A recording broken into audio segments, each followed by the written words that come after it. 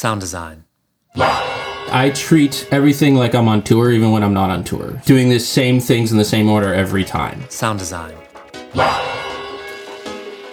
Sound Design Live is produced independently by me, Nathan Lively, in Minneapolis, Minnesota.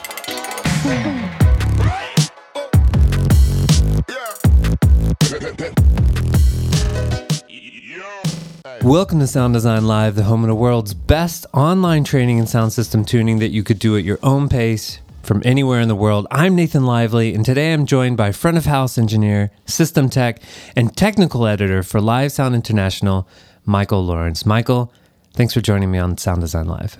Hey, Nathan, thanks for having me, man. This is fun. I sound a little hesitant.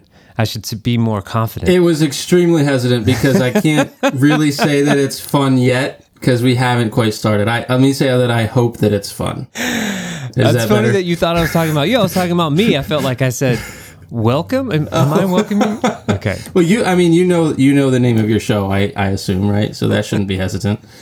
So, Michael, I definitely want to talk to you about mixing monitors from front of house. I'm going to ask you about your Dante certification, and maybe we'll get into some system engineering and system tuning stuff. But before all of that, what is the number one most played song on your phone right now? The number one most played song on my phone right now is, I'm not positive I'm pronouncing her name right, poor girl, but I think it's Emily Sandé. It's called Next to Me.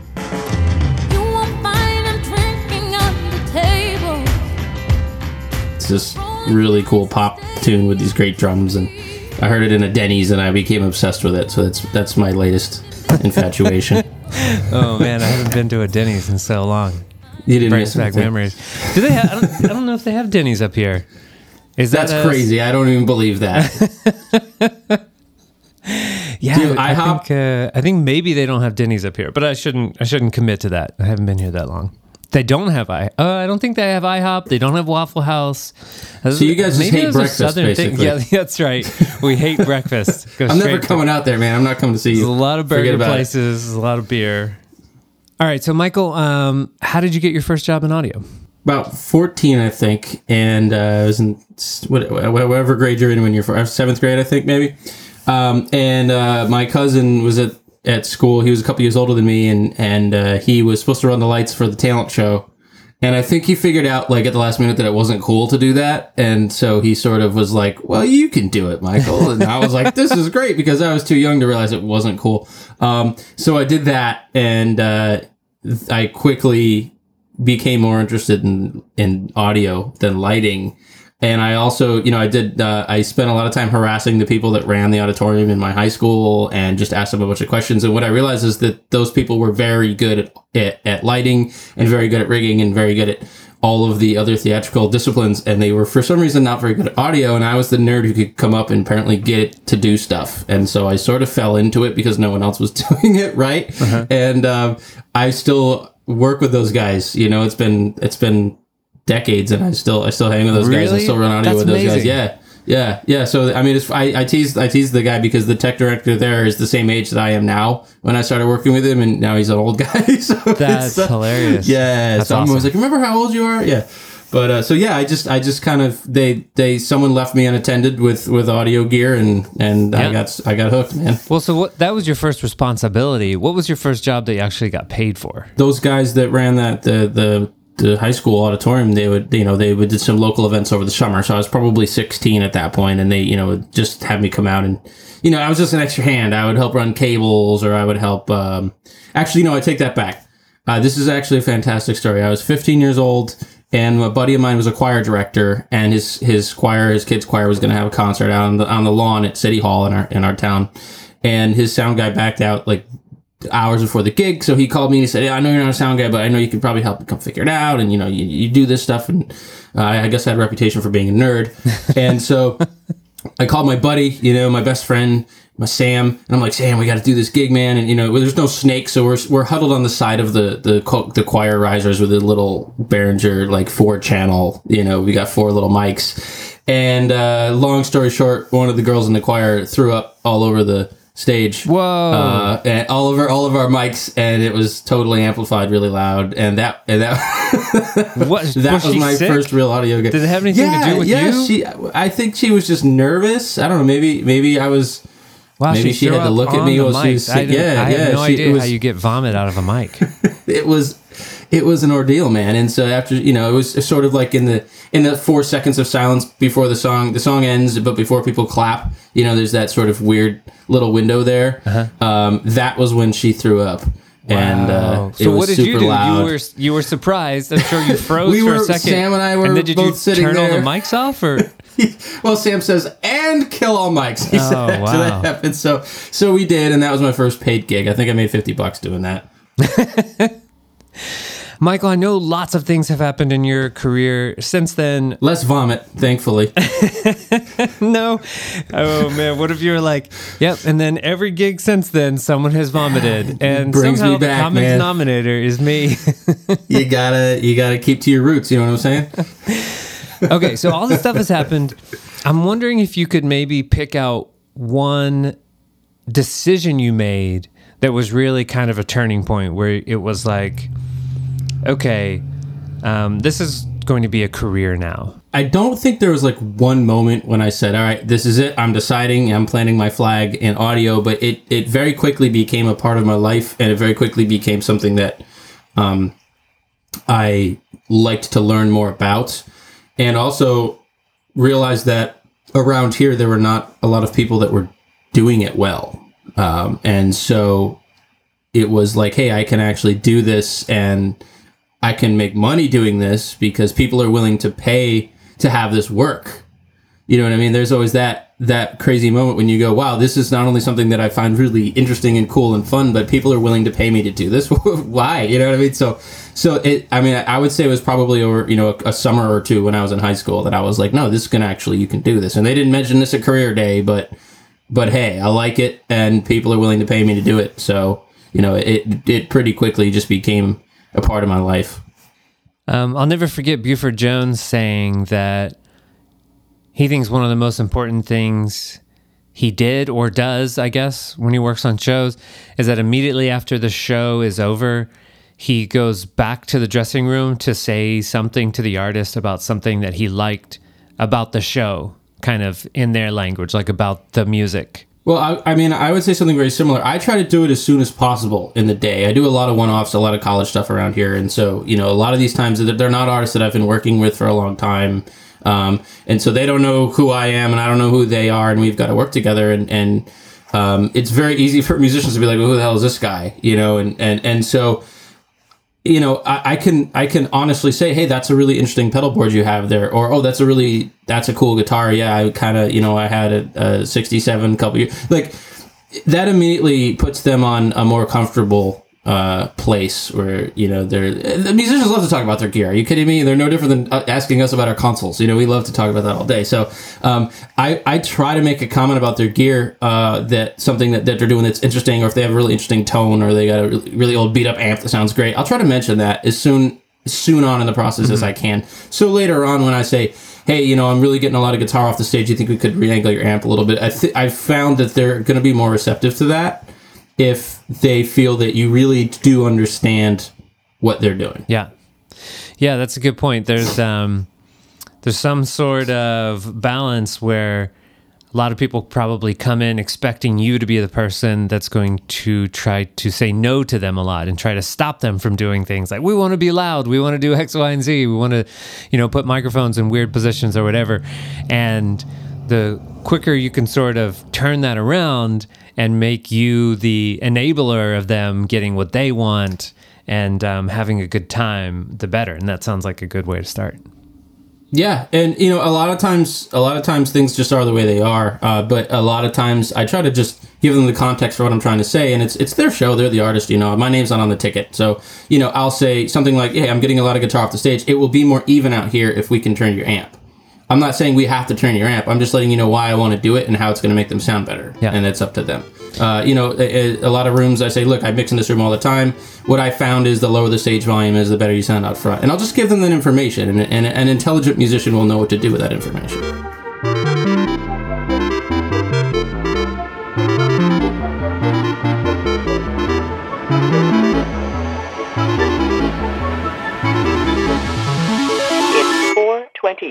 p.m. So let's talk some more about this. You work on a lot of college gigs with a lot of probably, small, medium shows with artists that you have never worked with before, and it may be the one time that you work with them. You have this article on your site called Running Monitors from Front of House. Here are some tips. I'd love it if we could go through some of those, maybe take a deeper dive into a couple of them, because like me, and I think like a lot of other people listening right now, you often work by yourself. You are the system designer, Yes. system tech, A1, for better or for worse. And you also work on other shows where you are the sound designer, and that's just your position, or you're just the A1 or you're just the A2. But would you say that a majority of the shows that you work on, you are the solo operator of the audio system? The operator, yes. I've often got, for the college shows, usually get a couple work studies, or, some of the bigger shows, we do have crew, but I'm still the person who's got to make it happen. Okay. So I'm definitely one making the decisions. I can obviously tell that you've developed a lot of processes to efficiently get all this stuff done, whether or not it's you by yourself or you with the team, and then you're sort of like making sure you're still the responsible party. So, could you go over some of the tips that you share in that article, and maybe I'll just stop you and ask you questions, and we can talk about each one. I will say that I treat everything like I'm on tour, even when I'm not on tour. So for me, it's a consistency thing. Doing the same things in the same order every time. Even if it's a different gig, I'm the process guy. I'm all about process, and I'm all about finding a justification for why we should do things in a certain order. And so what I found is that helps me to not forget things. Like, I needed an extra extension cord for that wedge, and I never ran it. If I follow my process that I've set up for myself, I won't forget those things. So if you do everything in the same order every time, then where do these tips come in the process? Where do you start doing some of this optimization of the stage monitors? Optimization to me is the thing that you do after everything else is working properly, right? So first thing I do is I physically put everything where it's got to be. So if I have to set up my mains, I set them up. If I got to set up my monitors, I set them up. And the second thing I do is I get powered everything. And the third thing I do is patch. So at that point, I should be able to go to the desk, and that's my first thing on my list here is I spray pink noise through everything. They should all come up in the right spot, otherwise I screwed the patch up, you know what I mean? I also do outputs before I do inputs, because I'm not going to waste an hour on why I don't have Tom Mic 2 coming up if half my PA is not working. And if you're if you're not on stage, how do you know which output is working? If I have a person with me, I will have them walk around and give me a thumbs up in front of each wedge. If I don't, I will just turn all the monitors till they face out into the house. And just go right down the line. And if you're using all the same model of wedge, they should all sound the same when you spray them. When I set them up, I check all the back panel settings, the gains, and there's a lot of the active wedges have a main monitor switch and all that stuff. I will confess I don't use the monitor setting. I always put it on main because it tends to be flat, and then I'll deal with, whatever coupling is created later. So that's a really quick check. It's sort of, instead of saying, I need to measure each one of these wedges and make sure the response comes out however on the screen, if they all match, that tells me the same information, only much quicker. So I go on the line and spray them, and if they all sound the same, great. If they don't, then something's messed up and we're going to go fix that. So that's my first thing, is literally make sure everything's coming up on the right spot. Okay. And if something's messed up, what is a common problem? We know when it's just not working, not making sound, but what would be the next most common thing that's messed up? The line mic switch will be set wrong. So a lot of active wedges. But here's the thing, the line mic switch can be on, but then the gain can be down. So it might not sound crazy loud to you. And if you're using pink noise, you won't hear that you're overloading it. So the next thing I'll do is play a track, and I think that's in my article. Yeah. So the next thing is the track, and you will hear that with the track. So the thing with testing your system with any signal is there's no one signal that's going to tell you everything you need to know. And if you think you've got a blown driver or loose hardware or something like that, a sine sweep's really good. You'll hear the rattles, or you'll hear the blown drivers. You won't hear it with tracks necessarily. So sort of, and this is a general thing. We'll get into the system tech thing, but in general, before you do any tests, before you take any measurement, you should have an idea of what you're trying to learn and what you expect to be the result. If you don't have that going in, you're going to miss something in your test, odds are. You know what I mean? So I always try to say, before I hit capture and smart, what do I expect this trace to look like? I have a mental expectation. It's either going to meet that or it's not. But anyway, so... let me ask you about that now then, because this is the point in the process where I would expect you to start using Smart. You post a lot about using Smart and different tests that you're doing and things that you're learning. You have these great articles. In this particular article, you don't mention using Smart. So is that not something you commonly do with your stage monitors, or did you just not mention it in this article? I generally won't. Modern wedges are pretty good, especially the active ones with their own DSP. They tend to be really good. It's gonna the tone's gonna shift like a seesaw depending on where it's located on stage. So if it sounds good to me and it just has a little too much highs, I'll just roll the highs off. And I've got an actual screenshot in my article of the EQ curve that I used on my Midas desk to literally just roll the highs back. I'm going for speed at this point, and so if it takes me 10 seconds with an EQ to get it to sound good. You're doing these, it's a high pass, low pass, and a very, very broad filter generally. Now, you get some goofy wedges that are older, then if it's something nasty that I need 3 filters on, I'll definitely get the rig out. But for me, if I can get it to sound reasonable within 15 seconds of listening to a track, I'm just going to do that. Nice. And I'm going to go down the line. Sure. And the other thing I'll mention is I have a Q wedge. I always have a Q wedge at front of house tied into my monitor bus, and that's really important, and it's really easy to do, and a lot of people don't bother with it, and I will, after doing it, I'll never not bother with it again. You adjust their mix. If you don't have a Q wedge, you're literally guessing at what's coming out of that. You're guessing, and you're relying on a musician, and they may be in a situation where it doesn't sound good to them, but they don't know why. I'll tell you a funny experience that I had while working with the Philharmonic Orchestra in Slovakia, doing outdoor concerts. I worked with a guy from, I think he's from Acme in New York City. Anyway, that's not important. The important thing is that he was trying to teach me how to do monitors for opera singers, which is kind of a weird thing to do. And yeah, he tried to, I don't know, this is just his technique that I thought was really interesting. I've never seen anyone else do this, but he would try to get me to not use the Q wedge. And he would say, hey, you're not that far from them. I was on the side of the stage. Just listen from here. Learn to mix the monitors from here, and so you can hear what they're hearing, and that's going to make you a lot better than trying to do it with your Q wedge. And I don't really know if that makes sense, but that seemed to work for him, and I tried it for a while, and it was actually kind of fun, and I felt like I was then more kind of connected with the people on stage. I mean, that's a lot of monitoring, is understanding what the musician's hearing. That's where it goes back to being a musician. So if you're rehearsing with a band, go stand where they're standing and hear what they're hearing. And then if you have to do in-ears, just make their in-ears sound like that, because that's what they're used to, But a lot of these venues, the one I mix most regularly, I'm 90 feet away up in the back in a room with 2 seconds of reverb. So that's just not going to work for me. And you don't have any wireless control, right? All you can do is be there in front of the desk. Right. Yeah. And, I mix on, I own an X32 and a Pro 1, and the venue has an LS9. And all of those, if you work hard enough, you can get some sort of tablet thing going. I don't find it to be that beneficial. I'm definitely in a minority there because I argue with people about this. It just doesn't really speed me up all that much, to be honest. Mm-hmm. It's just not part of the way I work, which is fine.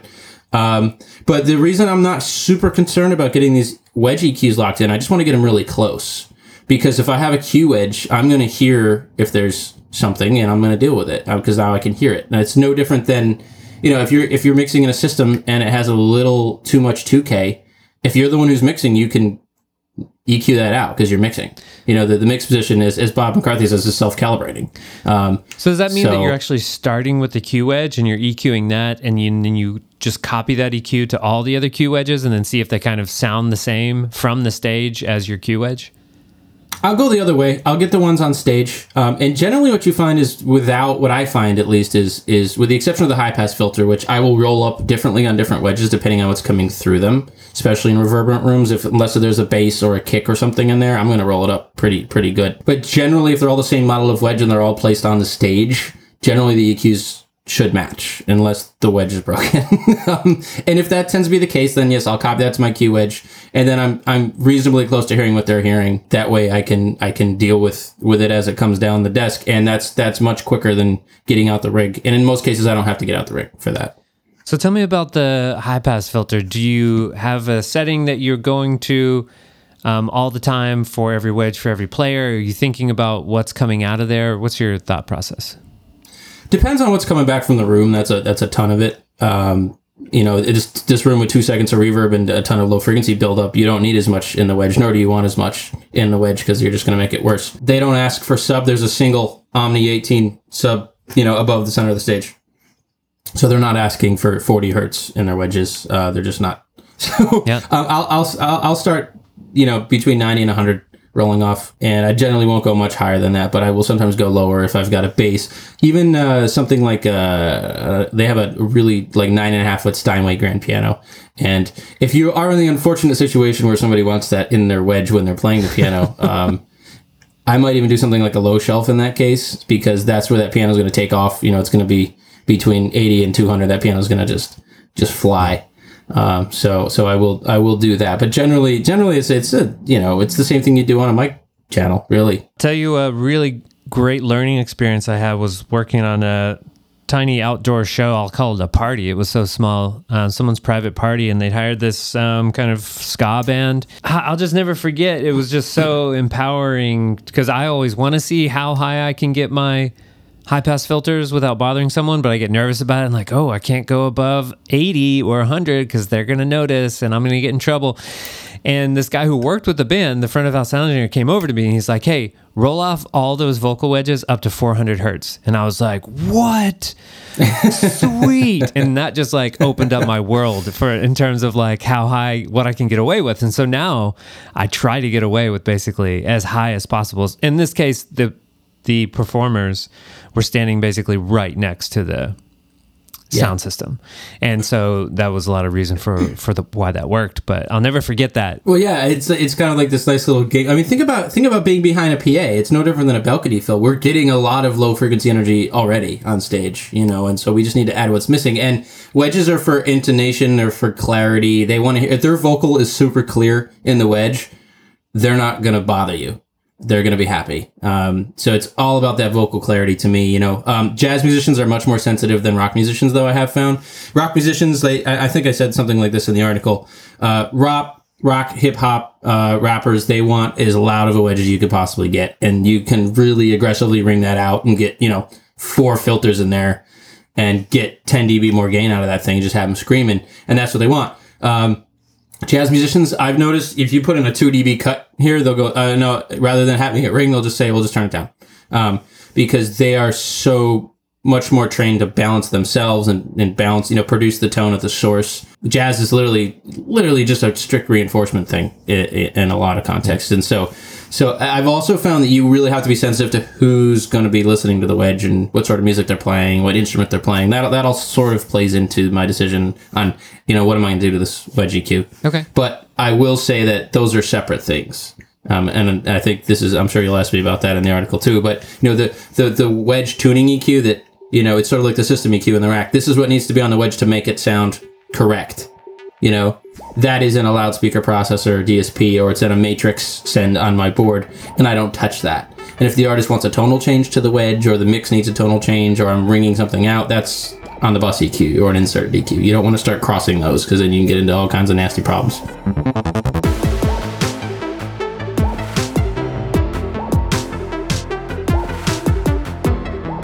Walk me through your process for ringing out the monitors, because you you talked a little bit about how important this is in the article, but you don't really say what you're doing step by step. That would probably make the article too long, but I feel like now is a good opportunity. Maybe you could take me step by step through how you ring out a stage monitor. So, dirty secret is I don't have to do it that often. If you get a good wedge and it has a reasonably linear tuning on it, I find that I don't have a ton of problems, unless it's a really super high SPL situation. If that's the case, I will, if I can do it with 2 people, I'll stand there with a mic open in front of the wedge and I'll just holler out frequency, give me a, 3 dB at 420 and have somebody put it in. Or if I do it myself, I can do it from front of house. I will literally turn the gain up from the board until it starts to ring, and then I'll cut it. I hate graphic EQs. I don't use them unless I don't have a better choice. I feel that the filters are very wide. Feedback's generally a very narrow thing, and so I don't want to take, you're talking about a third of an octave. That's you're going from a C to an F almost on a piano. That's a wide chunk of energy you're taking out, and I find it to be very audible. And so why put a big chunk in there if you don't need to? So I will generally use a very narrow parametric if I can, and I'll just put it in where it needs to go. And if you're close, you can kind of sweep it one way or the other, and you'll kind of hear it tighten up. You can also do the old trick where you do a little boost and you sweep it until it really takes off. You got to be careful with that one in monitors though, because it'll go quick because you're so close. How are you identifying these frequencies? Pure stubborn training over a long period of time. Oh, really? So this is just ear training. That's great. Yeah. The RTA or something, smart is always helpful there, particularly when you're in a situation where you're far from the wedge and you can't really hear it that well. However, I never want to have to rely on that tool because there are a lot of situations when you can't do that. Anything outside, you're done. You know what I mean? If there's any wind at all, that reference mic becomes useless. So yeah, it's to me, it's just the old school ear training. And there's feedback trainer apps and websites that are great, and they just play a sine wave, and you go, I think it's 630, and it tells you if you're right or not. And anybody can do this, and you start with getting it, and it's not as hard as it sounds, because if you can get within an octave, you've narrowed all the possible choices on your graphic down to 3, which means that, if you're guessing, it'll be the first or second fader you grab in most circumstances. I submit that's close enough. And it just gets better with time. So I definitely would encourage people to spend some time doing that, because it makes you a lot faster and it makes you less reliant on tools. There's actually a free one that I've used online. And what I'll mention about my experience with learning it, I wrote an article about this where I tried training with it along with Sound Gym every day for a month. The training part of it that I didn't understand until I started was that you can start with a very small number of frequencies, and really 20 hertz to 20 kilohertz is really far to your ears. So if you pick 6 frequencies equally spaced throughout that range, you can really quickly memorize those 6 frequencies. And then when you feel comfortable with that, then you move on to 10 or 12, and then you just kind of keep going. You keep adding one. And so although I think people listening now who have never tried this may think that this is impossible and like, oh, that's only for people who have perfect pitch. No, you can learn pitch memory just like anything else. And just like anything else, you lose that skill if you don't practice it. But you can practice pitch memory, and you can kind of step your way into it, little by little. Right. And, I have 2 other tips that I can add. Number 1 is, I think we all have this ability to some degree. Everyone's got a car that has a bass and a treble. And most people can tell which one of those should be turned down if the music doesn't sound right. And so it's just that, only it's just more finely sliced. If you had a 3-band EQ in your car, most people could say, okay, do I want bass, mid, or treble? Which one's too much? It's just that. It's just that, only, the resolution is increased. There was a great front of house engineer named Tony Huerta. He's a front of house engineer for Take 6, the a cappella band. They're fantastic. They came out with 6 wireless mics, and they're incredible. They've got like 11 Grammy nominations. I had the privilege of being their system tech for a one-off, and this guy was just incredible. Oh, cool. And he taught me to sing the feedback frequency to yourself. And then what? And he would... And because that helps him memorize it, because you're now using a second sense to internalize that data. That's good. I never tried that. And then he would go like, okay, I think that's 1/6. And his accuracy went way up once he started singing it back to himself. Man, next time I try. Okay, so I looked it up. I wrote this article, and I looked at Audio Frequency Trainer is the name of the app. So next time I try it and I listen to it, I'm going to try singing it. You should. And also, that's a music school thing. Is I had a teacher. I didn't take voice lessons, thankfully, but I had a teacher who taught me to play instruments, and said, if you can't sing that melody line, you're not going to be able to play it well on your instrument. And so even though you're not a singer, you're playing a piano or a guitar or whatever, you should still be able to sing that line. And it really does help your brain process it. So I would say, even if you're kind of humming crazily to yourself when you're ringing monitors out, and it's just like anything else. The more you do it, the faster you get. There's no magic trick here. Yeah, I think we probably already killed this topic, but you're just reminding me, because I went through that first year of music school as well, where there was just like all these things that I thought were impossible, and I really thought I wasn't going to be able to learn. Really, just through small steps and lots of repetition and practice, it's amazing what you can train your ear to do. And that's anything. My mechanic can tell me exactly what's wrong with my engine by listening to it. It's no different. When we watch from the outside someone who's been doing something for decades, we're just like, wow, that's incredible. But it's sort of like you don't notice yourself getting taller. It's sort of the same thing. You're not going to notice that you're getting better at that because you're you. You know what I mean? But when you see it from the outside, you go, well, that's phenomenal. But you actually will get better at this every time you do it, even if you don't notice that you're doing that. So the other thing that I think is really important about identifying feedback frequencies and why it's so much more efficient, your method of learning to do this by ear than it is to use any kind of measurement, is because that measurement only really works when the feedback frequency is louder than everything else. It has to look like a peak in the whatever graph you're looking at, or you're just looking at a bunch of peaks like you're always looking at.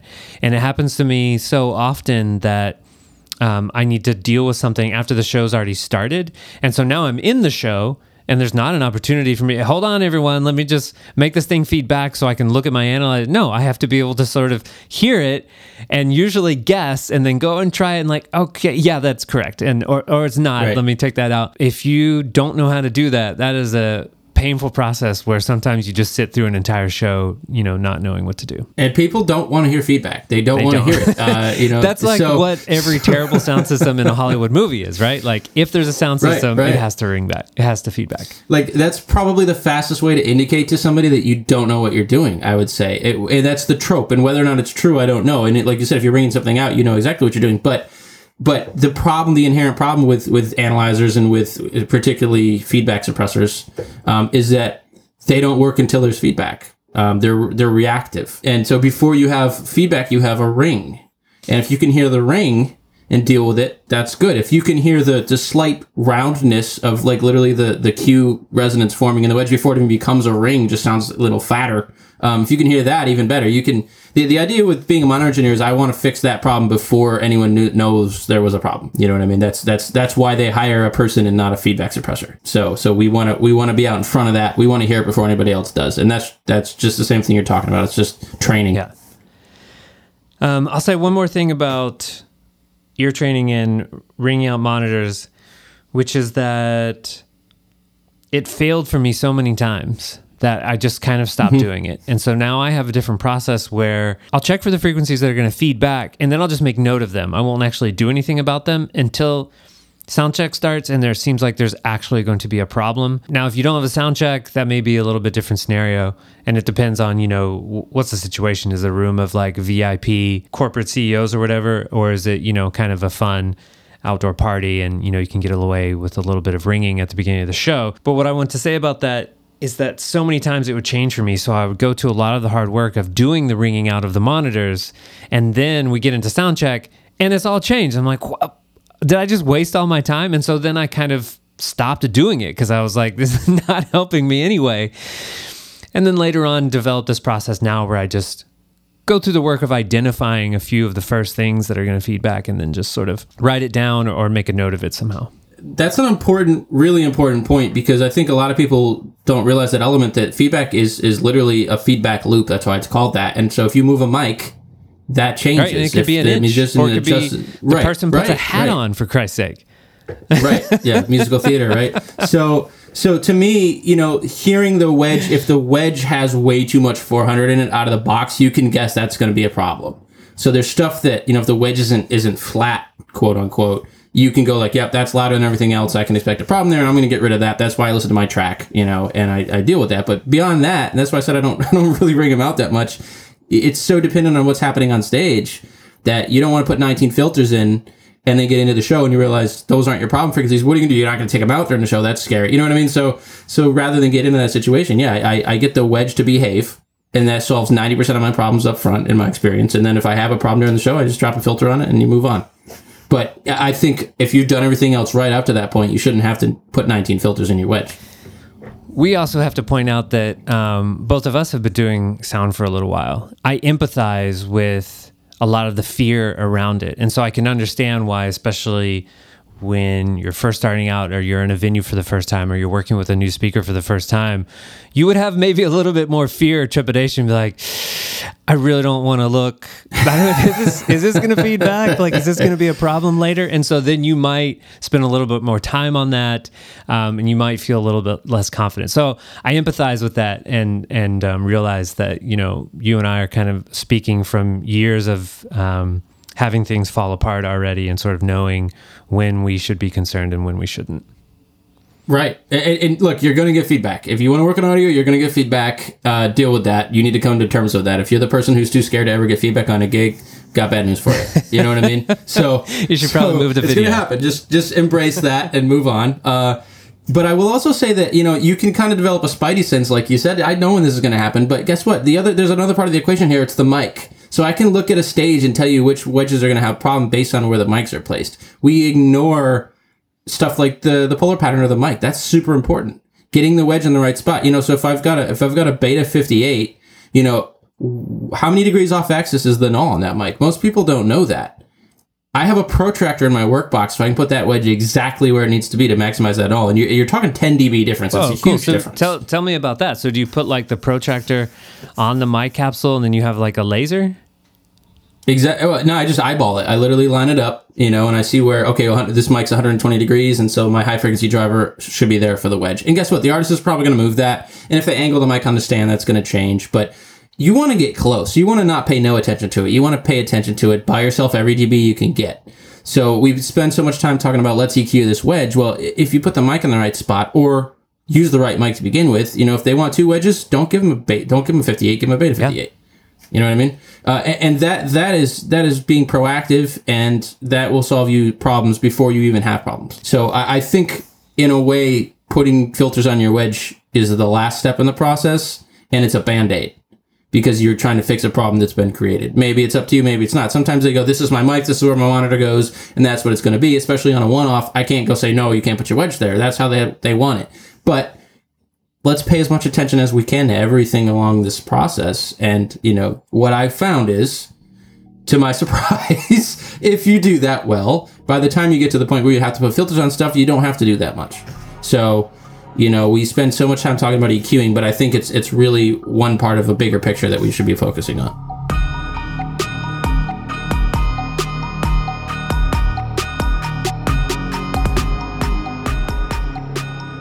I made these things called the Aiming Triangles business card. Yeah. And in the updated design, I actually got printed on there the angle for supercardioid and hypercardioid, so that I can then put it on the microphone and then put a laser and aim that. So that's pretty cool, and I like having that, and I like knowing that. But doing the research for this design, I discovered that there's not really a standard, and that mics are all over the place. There is not. So I actually found two common microphones. I can't remember the names of right now. There's two common microphones that one claims to be supercardioid and one claims to be hypercardioid, and they're both exactly the same in terms of the degree of where the null point is. So you still have to know your microphones. Yeah. You do, and you have to use your ears. And I also think that what a lot of people don't realize is it's a spectrum. You start with Omni over here, and you have figure 8 on the other side, and all the other polar patterns come out of that somewhere on that spectrum. So it's not like, it's not like putting things in drawers. It's not quantized, and in fact can be infinitely variable if you want to get into the mic design aspect of it. So that's exactly true, and every mic's going to be a little bit different. But all I'm saying is let's try to get close. You know what I mean? If you've got regular old cardioid 58 on a stand, you got your monitor off to the side, 40 degrees off to the side, you can expect that's going to cause you a problem. So get it close. Let's get it as close as we can. And if I can reduce my problems by 4 dB, I'm going to do that. One thing that's helped me is when I see an artist wants to move something out of what I consider to be optimum for rejection, is I'll say to them, hey, totally fine with you moving this, just letting you know that this is the optimum position for maximum gain before feedback. And so we can try it in whatever position you want. And then if you end up needing more volume than I can give you, we'll probably have to move it back. And most people seem to be okay with that. Right. And it's exactly the same thing that I was saying before, which is, I'm generally going to trust in the artist to know what's best for their show. It's their show. It's not my show. And so, I'm going to give them that information and let them know that, hey, we're here to help you. My job is to make you sound as good as I can. And here's what I think you should know about that, and do with that information whatever you think is best. So it's the same thing. I think that will give you a lot more respect and more cooperation. If you do have a problem later on, they're more likely to say, hey, how can we work together to fix this, instead of just getting mad at you because there's feedback. I have an idea that I want to share with you that I've been trying recently, and I still don't think I have really perfected, but I think it has a lot of potential. Okay. So, and you'll only be able to do this when you have enough time, basically at the end of your system optimization procedures, and you say, okay, I've done basically all of the processes that are going to help the majority of the people in the audience. Let me also now not only measure my stage monitors, but then measure my stage monitors with my vocal microphone as my measurement microphone. So then I'm basically just measuring everything coming off of the back and reflecting off of things back into the microphone. What that has allowed me to do is in some environments, like maybe I'm measuring a podium microphone, is that then I'm measuring just all of the PA speakers, the front of house speakers that are getting back into the podium microphone, and then I can see like where is that low frequency buildup going to be at, and I can sort of preview what might an EQ across my podium look like, or what might an EQ across my vocal bus look like, to help reduce some of this low frequency buildup. The other thing it helps me do is when I'm doing stage monitors and a vocal mic, I've noticed that some of the peak frequencies that will come out of that measurement are the same peak frequencies that are going to be the first to feedback. So I'll take that measurement, I'll look at the magnitude, and I'll say like, oh, peak here, and then I'll do a test to see which frequency is going to ring back. Oh, it's the same frequencies. So this is all kind of new for me. Maybe you've already done this. Maybe everyone else has been doing this for a long time, but this is sort of new and exciting for me. So I wanted to share that with you and see if you've tried any of it. I think I've been doing it without realizing that I've been doing exactly that. Okay. What I mean by that is because it's it does follow that, hey, whatever the mic is hearing the loudest is going to take off soonest. That's a bit of a distillation, but it's pretty much true. And so there's absolutely a value in that, and I think there's a training aspect of it too, where over time you get to correlate what you're hearing with what the mic is hearing, and that's super valuable. I will generally, if it's a corporate thing, and it's a high stakes thing, and I don't have a lot of time, I will tie in Smart to my monitor Q bus on the desk. So whatever I solo, I see the spectrum of. And so that's it's the same thing as running a spectrograph, for example, on a podium mic. You can see the ringing because it takes longer to decay. So it's basically a roundabout way of doing the same thing. But by doing it through the console Q bus, I can jump around to whatever I'm having trouble with. I did a thing recently. I had 3 lavs, all omnis, all sitting right in the center of the stage. 2 seconds of reverb, and of course they're way down here and they're mumbling. And they fired the sound guy last year because there was feedback. Oh, wow. Okay. You knew about this. Interesting. Right. So I was like the second shot at it. And, but they're how these things happen. They go, well, you got to mix from the booth. And I'm like, well, you told me that it had to sound perfect. And for that to happen, I need to be in the same room as the show.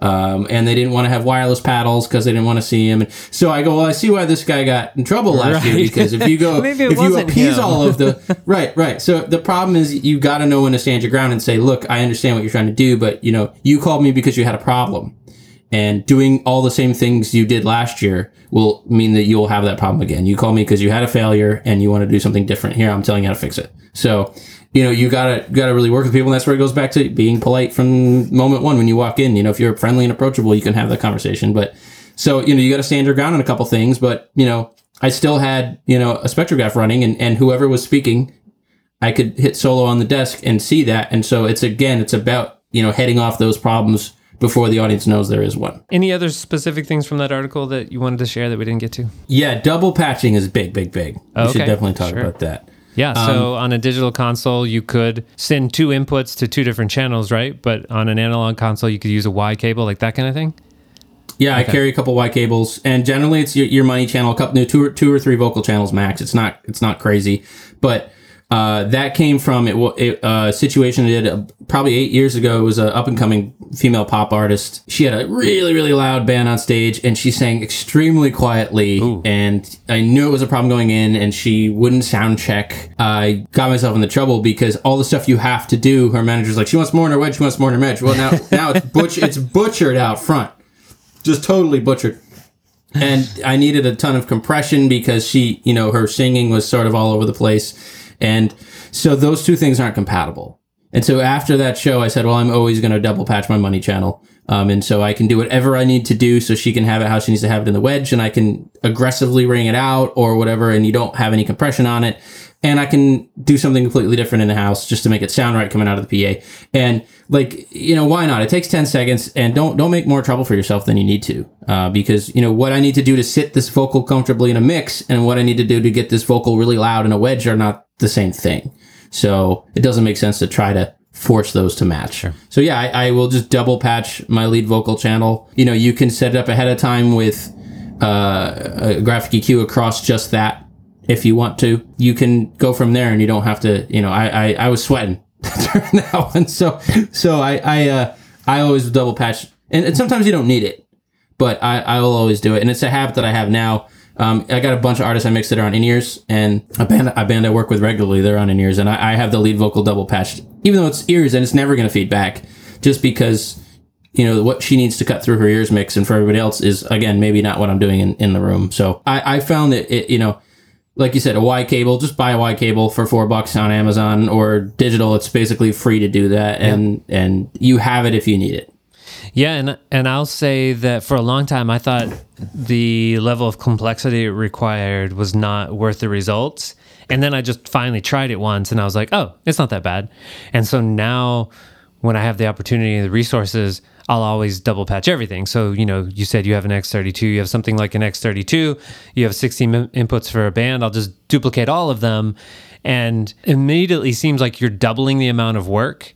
But I have found that those inputs going to the wedges require less work, and they need a little bit small different changes. And I just really appreciate the opportunity to continue to say yes to the artist or the client instead of needing to say, no, I'm sorry. I am sending the same thing to the front of house as I am to you. Right, exactly. And, if we got the DSP, why not? It's not like you're not adding more open inputs. That's usually why we're nervous about adding more inputs, because we've got more open mics now. You're not doing that. So I think we're programmed to have a little bit of like, I don't know about that. Like that's a healthier reaction to adding a bunch more inputs to your show, doubling them. But in case of a double patch, obviously you want to be, familiar with your desk enough to not confuse yourself. But yeah, if you can do it, it definitely pays dividends. Absolutely. So Michael, you've already shared a lot of good stories with us. There was the girl vomiting on the choir microphones. There was this other artist that you had to, that's where you learned about the double patching because it was so painful. Tell me about maybe the biggest or most painful mistake you've made on the job and how you recovered. Oh, geez. I don't know. I've made a lot of mistakes, Nathan. Sorry, we should stop recording. We'll come back tomorrow. I have a really cool story. It's not about a mistake that I made, but it's probably my favorite story from my experience in audio of all time. So I'd like to share that. Okay, let's hear it. And I'll think about my biggest screw ups as we go on. I was doing a very small outdoor festival up in a cornfield in upstate New York. Sure, and, as one does. No cell service, no power, just nothing up there. The company I was with was supplying all the stuff. And, it's one of those graduation tent, stage roofs and 18-inch deck. And just it's small, a couple hundred people showed up. It's all local bands throughout the day. And there's one headliner at night that's well enough known to be touring with their own crew and their own gear and everything. And, so the headliner's not on until like 11 p.m., but their guys roll up about 1 in the truck, and we get our stage guys to start dumping their gear, and their front of house guy comes over to me, and we had talked on the phone, we had touched bases. He goes, hey man, he shakes my hand, and we're chatting a little bit, and he goes, what's going on with that sub array? And this is the idiot check, because I was running cardioid subs, like an end fire gradient configuration front to back, and he hadn't seen that. And if you don't know what that is, it might go like, well, this guy doesn't know how to set up subs. It does look funny. That would normally be a very concerning thing. And so I just kind of sketched it on a pad real quick, and he said, oh, that's pretty neat. And he kind of went and he walked around the stage, and he came back and said, wow, can't really hear much. That's really cool. I said, yeah. And then I said, so there's a band on stage. One of the local bands is playing. I said, I think I'm overcompressing my bass. He goes, yeah, you are. And he said it so quickly that he had clearly already arrived at that conclusion on his own and just been polite enough to not say anything to me. And he said, here, throw my headphones on. So I put his headphones on, and he starts getting into the EQ and the compression. He shows me how to fix it. I said, oh, that's really cool. And then I said, and I was, I'm fledgling system tech at this point. And I said, hey, I tuned this PA. How does it sound? And he takes out his little Zoom H4n recorder, and he plays a board mix for a very well-known pop artist that he had just got done touring with. Okay. He said, well, it sounds like it should. He said, my board mix coming out of your system sounds like the mix. He said, cool. so that's good. Yeah, and I'm like, oh, cool, because I don't know what I'm doing at this point. I'm guessing, And he said, but the more important thing is that you asked me, that you were open to that. What I really like about that is that we both showed up and we both had a situation that we were like, I don't really know what I'm doing in this situation. And there was an opportunity for both of us to learn, and we both learned. And had we gotten into that, territorial pissing match that's all too common with a lot of sound people, that would have been a very different day. But we both showed up and we both had a great time and we both left with more knowledge. And that was so key to me. And that's really what I love about audio, is that people are so willing to share and so willing to say, yeah, I'd love to show you what I'm doing here. And I'd love to, I'll give you all my tricks that I spent 30 years gathering. I'll give them all away to you in 10 minutes. That's so amazing, so humbling to me. And that's really why I continue to love doing audio. And so that day was sort of like the epitome of that, where we're just kind of two nerds coming together and leaving with more knowledge than we came in with. And it was so cool to me. And so to me, I try to aspire towards that all the time, so I encourage, and you and I talked about this the other day on the phone. I encourage people that have an interest to go and ask questions and go be that annoying kid that I was, and say, hey, explain that to me. I want to learn. Because that's the only reason I learned. If people hadn't been willing to answer my questions, I wouldn't be doing this right now. So that's so important. Before we go, please tell people, where is the best place to follow your work? My little independent audio website is called Precision Audio Services, and I'm at precisionaudioservices.com. And if you go to that website, you will find a little link that says Between the Lines, which is my system optimization blog. And so that's where I'm posting all of my nerdy rambling. So that's probably the best way to catch up with me. Okay, important follow-up question. I don't go on LinkedIn a lot, but when I do, there's usually some entertaining post from you. But it's never from you, is it? It's from a little bird in the photo. Who's that little bird? That is my little man, Joey. He's a Quaker parrot. Yeah, he's Quaker parrot. 7 years old. Yes, he's 7 years old. He lives He's with you. been removed.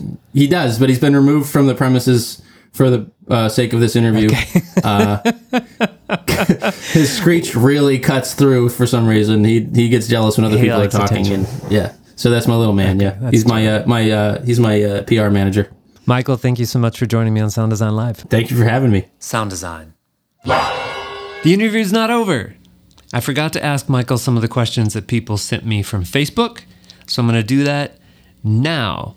Manuel Elias Costa sent me this question. What does he know about auto mix and machine learning? And Michael says, machine learning is reactive and descriptive.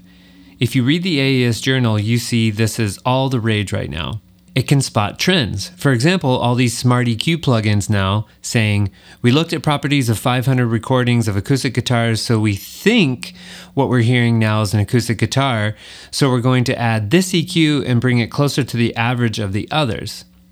I expect to see this more deeply integrated into consoles and plugins in the future, maybe not in terms of making artistic decisions for the operator, but definitely in terms of the console being able to identify what types of signal they're passing.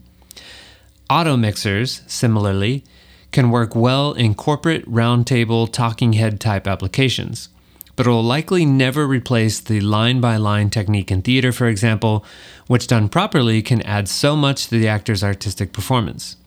In both cases, the computer can only replicate what it's learned from humans, and although it can be functional, it will never be able to add the human artistic element that is such an important part of music, so it's never going to be a complete replacement. Andre asks, what does he think of the way the music industry is developing production-wise, and is audio quality still a thing? How are decisions being made for speccing a certain sound system? Why is point source so much neglected when it can be so many times better than the usual line array type of systems? And Michael says, audio quality is in higher demand than ever. We're starting to move away from compressed formats and towards mostly nonsensical HD tracks, but it shows that people are more concerned about it. In the live world in particular, I think the standards are higher than ever for good audio quality. People are really expecting an audio quality live experience that's so far ahead of what passed for concert quality, concert audio in the 80s. I like to say that lighting or staging or costumes can be bad, and that's annoying, but bad sound is a legitimate reason to ask for a refund. The truth about designing a sound system is that the budget is a big determining factor in what you can and can't do. So it often turns into, how can we make the best use of the resources we have? Point source is still a great solution in a lot of applications. The limitations are range ratio and vertical pattern control. If you aim your on-X at the last seat in the venue, you're wasting half your pattern on the back wall and ceiling. Sometimes that's fine, sometimes that's a big problem. And if your venue has rear seats 8 times farther than the front seat, a single point source box isn't going to work too well if the goal is uniformity. A line array allows us to shape the coverage, give everyone the same level, and keep the energy off the back wall where it doesn't belong. But as you say, a line array is definitely not always the right solution, and it does end up getting used in applications for which a point source box is a better fit. Dave Gammon says, does he see sound being more immersive in the future, less about right and left, but more about a total experience and encapsulating the audience? And Michael says, I think the manufacturers of these systems would like to say yes, because why sell 2 arrays when they can sell 7? But even putting aside for a minute the laws of physics that prevent stereo localization from operating consistently for all listeners spread across a wide room, I'm not convinced that's the way forward. Most shows I see these days still sound lousy, and our gear is amazing these days, so that's not the issue either. The way I see it is that we need to get more people in the field, better educated about how to properly use the tools we have.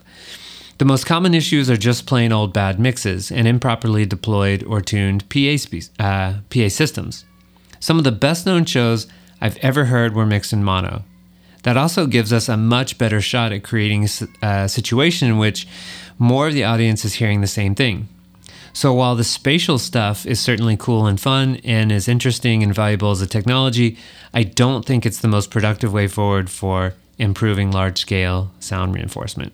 And I'll just add a note that I feel very similarly to Michael. And when I first saw posts about the L-Acoustic system where they were promoting this idea, I thought, wow, we can barely deploy basic mono systems properly. Why are people jumping all over multi-channel systems? And then at the same time, I saw that the new Bon Iver tour is using that L-Acoustic system, and it looks really cool, and I want to hear it. So it looks like, we're going both directions at once.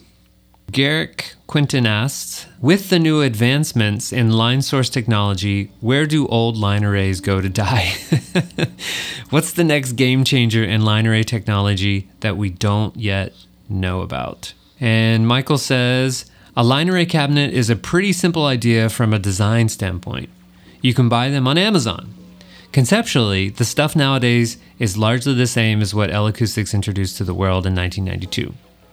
We get incrementally lighter, more powerful, lower distortion, and more efficient, but aside from the notable exception of the beamforming beam steering technology that drives rigs like Martin MLA and EAW Adaptive, everything still works the same way it always has. So again, I don't think it's going to be a product-based paradigm shift that moves us forward as much as a people-based widening and deepening of our knowledge that allows us to get better results from our current excellent gear. And then Luke Coley, how do you stay relevant to opposite ends of the market? The novice starting at a bar gig to working professionally to industry veteran. And Michael says, looking at the audio industry publications as a whole, I definitely see a disconnect between what's often in the covers of the trade magazines, $1 million PA systems in huge arenas, and the average person working in the field reading the magazines. Statistically, they're in house of worship or corporate audio, but also small clubs, venues, theaters, weekend warriors, etc.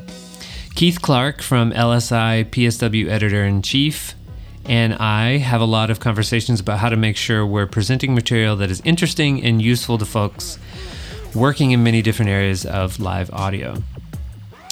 It's something I feel strongly about, and we've been publishing more and more content that deals with small venue installs, corporate audio work, theatrical mixing, and so forth. In my own writing, I've been that sound system optimization is not just for the big rigs. Our cover story a few months ago was an article showing all the same optimization techniques and principles apply to small rooms and basic systems such as the tiny bar optimized for the article. In general, though, we know that every single word in every issue won't be of interest to every person in the field, but we work to make sure that we have a great variety of content addressing a large range of topics so that no matter who you are and what sort of work you do in audio, you can pick up the magazine and find something interesting and useful. Sound design.